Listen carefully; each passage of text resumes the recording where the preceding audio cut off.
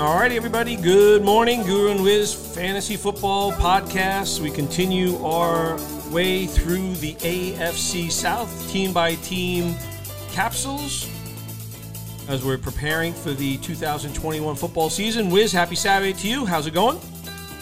Yeah, it's going well, and I'm looking forward to talking about the Indianapolis Colts. There's a lot of interesting developments coming into this year, especially at the quarterback position, where a guy who a few years ago was probably on his way to win the MVP, and he got hurt, and then the team won the Super Bowl without him, and then the saga and drama that went on last year between Carson Wentz and the Eagles, and now he reunites with Frank Reich, and a very interesting development and overall for the Indianapolis Colts upcoming season. Yeah, so probably the best landing spot that you can actually think of for a player like Wentz to be reunited with Frank Reich, who was the offensive coordinator in Philadelphia in the year that they won that Super Bowl. Nick Foles was the guy that ended up delivering the championship in the end, but certainly Carson Wentz had a big say in getting that team there, and they're reunited.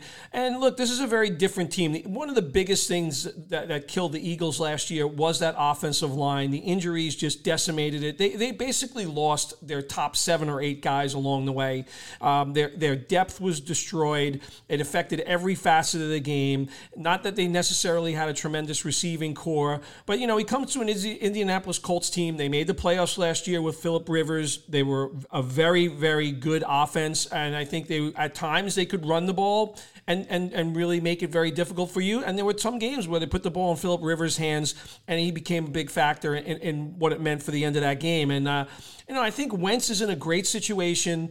Look, he's a quarterback last year. He only played 12 games last year. He was picked off 15 times, and he was sacked 51 times, which those are astounding numbers. And he comes to a team like the Colts, who I think in the last 3 years total have allowed 70 quarterback sacks. So it's a very, very different story. Now, there is an opening on the Colts offensive line.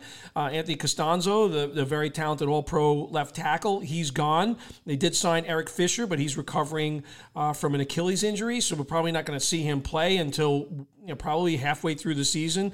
But I do think, Wiz, this is a great spot for Carson Wentz.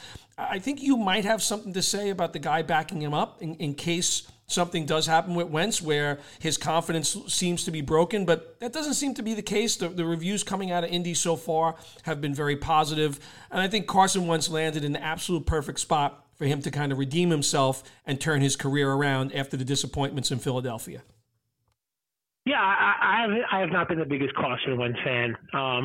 I felt he was overrated, and where he was ranked was off base. I've always felt he was a better schoolyard type player. When plays broke down, he was able to use his athletic ability. I never liked his reads on plays, his lack of awareness of the pocket closing in, his always wanting to make hero type plays instead of throwing the ball away and living to fight another down.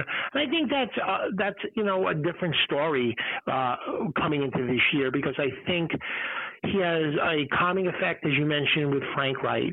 He has an elite offensive line, and probably most important, he has a guy in Jonathan Taylor that I think he can just hand the ball off to, who can win games for Colts and dominate the games with their running game and offensive line, and let Carson Wentz play off of that.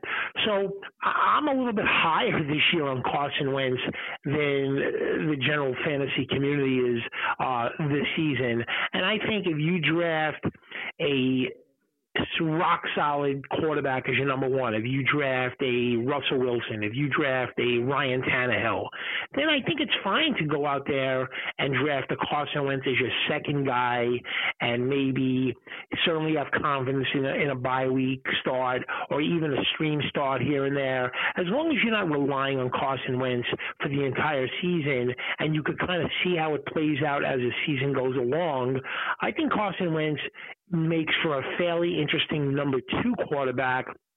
And like I said, as long as you have a rock-solid one guy, I wouldn't go out there and, let's say, draft Justin Fields or Jalen Hurts is my number one guy, and then have Carson Wentz as my number two guy. It's funny that I say Jalen Hurts one and Carson Wentz two, considering they were teammates last year. But what I'm saying is, you don't want like a guy that can also be kind of have an experience and be unpredictable and erratic as your number one guy. Like, I want a rock solid guy as my number one, and then I think that's a good combination with Carson Wentz as my number two. How do you view it this year with Carson Wentz? Yeah, I would say that's right. So if we look at what Phillip Rivers did last year in this offense, and the Colts offense was ranked 10th in the NFL last year overall. Now, that combines with their rushing attack. Wiz mentioned Jonathan Taylor, Nyheim Hines, who Wiz and I both thought would be a factor in fantasy last year. And by the way, if you own Nyheim Hines, and we'll talk about him in a minute, he was definitely, there were 6 or 7 games last year where I think Hines actually single-handedly could have won games for teams because he had such big games in the passing game. But I think I look at Phillip Rivers last year, who was able to throw for 4,100 yards. He had 24 touchdowns. I think he only threw for 11 picks. I could see Wentz easily having that type of year. And I think, last year, Phillip Rivers was not, we saw Phillip Rivers with the Chargers where he was asked to kind of force the ball down the field, throw the ball 650 times. That's not going to be the case here. He threw the ball 540 times last year. And I see that being the same situation.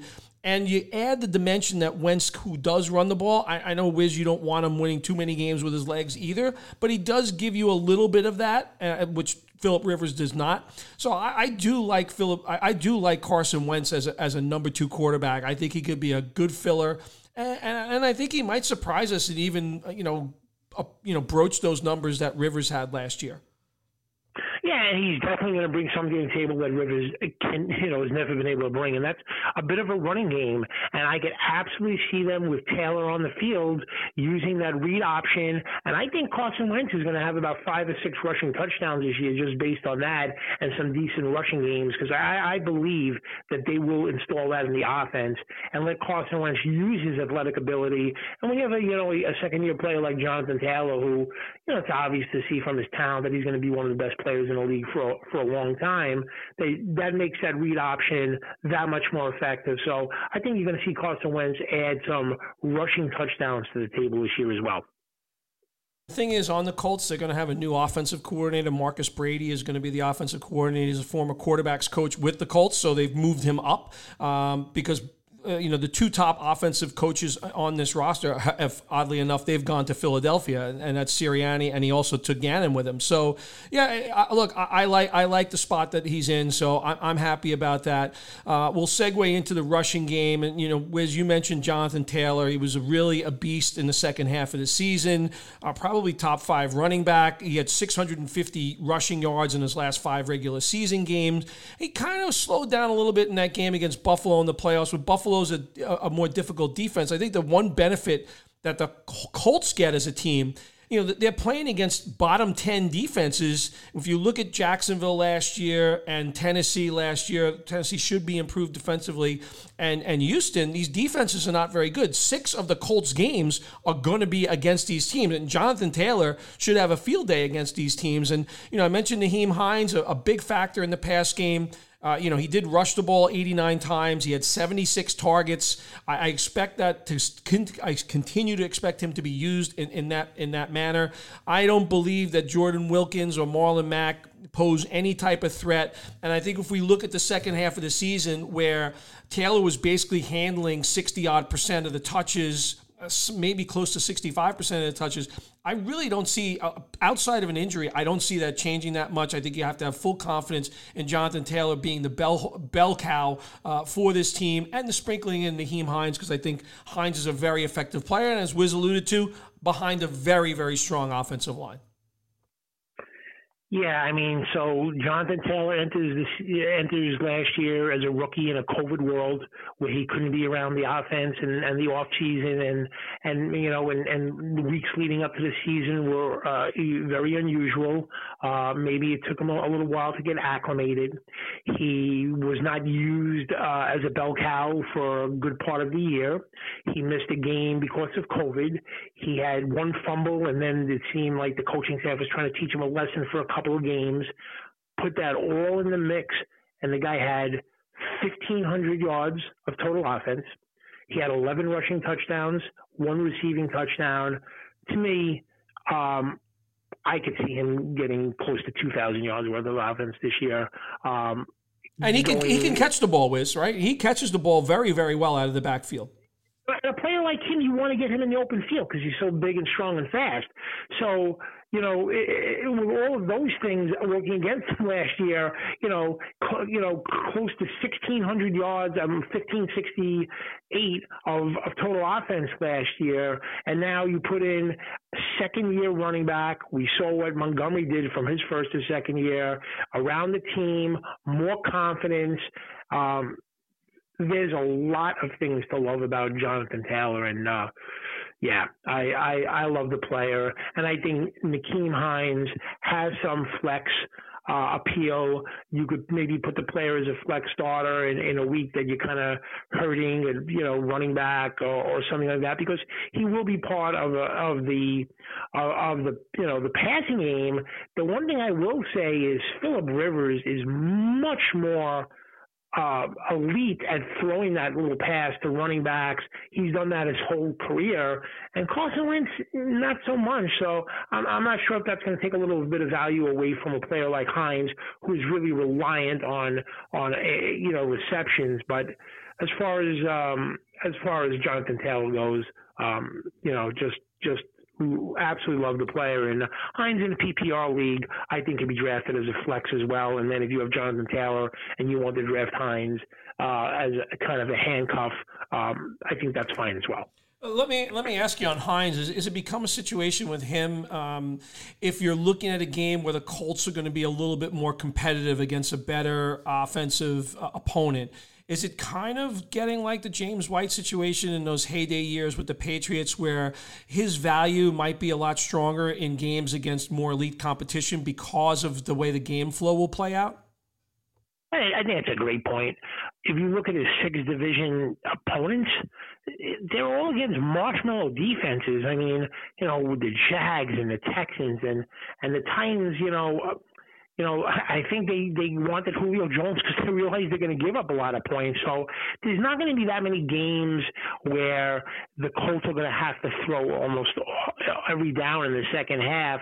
So I think the combination of, Wentz as the quarterback, the improvement and the skill of Jonathan Taylor, and the fact of game scripts, I'm a little dubious about Hines putting up similar numbers to what he did last year. Yeah, and Hines had 7 touchdowns. That's a lot for a second running back to have, right? I think that might be second in the league for a second running back behind Kareem Hunt in terms of touchdowns by the next guy up. So I think Wiz makes some good points there. I think there is some risk for the player. As high as I was on Hines last year going into the season, I'm a little bit cooler just because it's a different dynamic. All right, so the receiving core here, Wiz, I think there's a lot of different situations. We've talked a lot about the way players end the season and kind of how you feel about them coming into the next season. Now, you and I both know we had T.Y. Hilton on one of our teams. He did nothing for the first 10 or 11 weeks. He started to show up as the season wore on, but he's 31 years old now. I think people should memorize and realize that game where Michael Pittman Jr. was hurt for a lot of the season last year, but in that playoff game against Buffalo, he went bananas. And that should be etched in a lot of people's minds about what you could potentially be seeing from this player. To me, Pittman is probably the most likely to be the strongest receiver in this particular group. I would like to see what Paris Campbell does if he can stay on the field. I think that's the biggest risk is injuries. And Hilton will definitely get his opportunity. And I don't want to completely discount Zach Pascal, who actually was extremely productive last year. But this is a run-first team, I do believe. But I do think Pittman is the guy that I'm kind of keying on. I have him in one of my dynasty leagues, but I think he's the player that you have to keep a close eye on in his development in his second year. Yeah, I think, however you rank it, Pittman and Hilton and Pittman, they're 1 and 1A. I think when I look at Pittman, I'm just kind of wondering if him and Carson Wentz can kind of be, I guess, the Alshon Jeffrey to Carson Wentz's time in the with Philadelphia. So I'm wondering if he could, put up, those kind of numbers, be that big red zone threat, and have that same kind of connection that he had with the big receiver that Wentz had with the Eagles. And, T.Y. Hilton, I don't know. I'm concerned about, you have the inconsistency of him last year, and now you bring a quarterback in who also has a bit of inconsistency. So, I think it makes for an interesting situation. Do you see it kind of like a 1 and 1A? I do, but I'm again, 31 years old. I didn't love the inconsistency in T.Y. Hilton last year, so it's something that probably shies me away from the player. And I just like I said, the way Pittman finished the season in that playoff game against Buffalo, I see him being kind of the main beneficiary in this offense, big target. So, we'll see how it shakes out. The tight ends here, Mo Alley-Cox and Jack Doyle. I should mention one other name, Wiz. That these guys. So remember we were talking about Trey Burton a little bit last year, and it just never kind of shook out. Injuries again. He was hurt. Well, they drafted a player named Kyler Granson, and who's got a little bit more athleticism catching the ball. I'll be watching to see what that player does. I'll be watching the preseason development of him because I think Jack Doyle's getting on in yields. He's a bit lead-footed. I think he dropped a few balls last year. And Mo Alley-Cox, while a physical specimen, huge guy, former basketball player, he's not moving around super quick out there. I think Granson is a guy that I want to keep an eye on as kind of like a deep sleeper on the tight end position. Yeah, I mean that's fine. I mean, I'm not, I don't hate that idea. The thing I will say is in almost every league, which uses standard rules, you're carrying one tight end and you just picking up another tight end on a bye week. And as far as Mo Alley-Cox, Grayson, or Jack Doyle, they probably should not be drafted in any format just because, none of them are likely to put up big numbers. It was very odd and inconsistent how they were used and who was playing well. So for me, it's just a complete situation to avoid. However, when it comes to the kicker and the defense, that's a different story. I think Blankenship has ideal conditions on a team that it figures to be in control of a fair amount of games, that figures to be in the opposing team's red zone often. So I could see Blankenship being drafted, and the Colts, I believe, are a team that should be drafted in all formats. How about you? Yeah, so, the interesting thing about the Colts, so I agree with you on Blankenship. Perfect conditions. It should be a good scoring offense. And the guy was a pretty consistent kicker last year. So I do like that situation for him. The defense is quite interesting in that if you look closely at it, the Colts actually in a lot of defensive fantasy leagues actually finished in the top 2 or 3. And I think they were a big beneficiary. Not that they had takeaways or a ton of sacks. They had 40 sacks, which I think ranked number 12 in the league. But the big thing for them was scoring touchdowns on returns. They had 7 touchdowns on returns, counting kicking and fumble returns and interception returns. That's a lot of points that a team can put up for you. Now, that's tough to duplicate, but that kind of helped their numbers last year. But this is a defense with some very good players on it. Darius Leonard, DeForest Buckner. They added Paye in the draft this year. They have a good secondary. So yeah, I like this defense, and they're in a division outside. I would say, again, Houston they play twice. Tennessee's a formidable offense, but we don't know what we're going to get with the rookie quarterback in Jacksonville. I think the Colts are a defense that you're definitely going to want to consider. I think they're a top 12 defense in the NFL.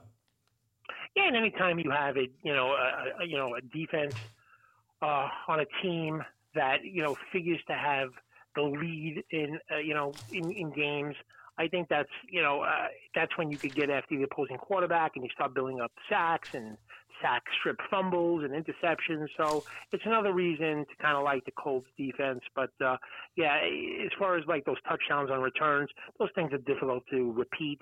But all of that said, I think the Colts should be drafted in all formats. Yep, I would agree with that, Wiz. All right, well, that's going to wrap it up for the Indianapolis Colts Guru and Wiz Fantasy Football Podcast, Spotify, Apple Podcasts, and SoundCloud. Make sure you're subscribing. We're doing our team capsules for the 2021 season, and it is on to the Jacksonville Jaguars, where Urban Meyer has stepped in. Look forward to talking about it, Wiz. Great job as always. Speak in a bit. Got it.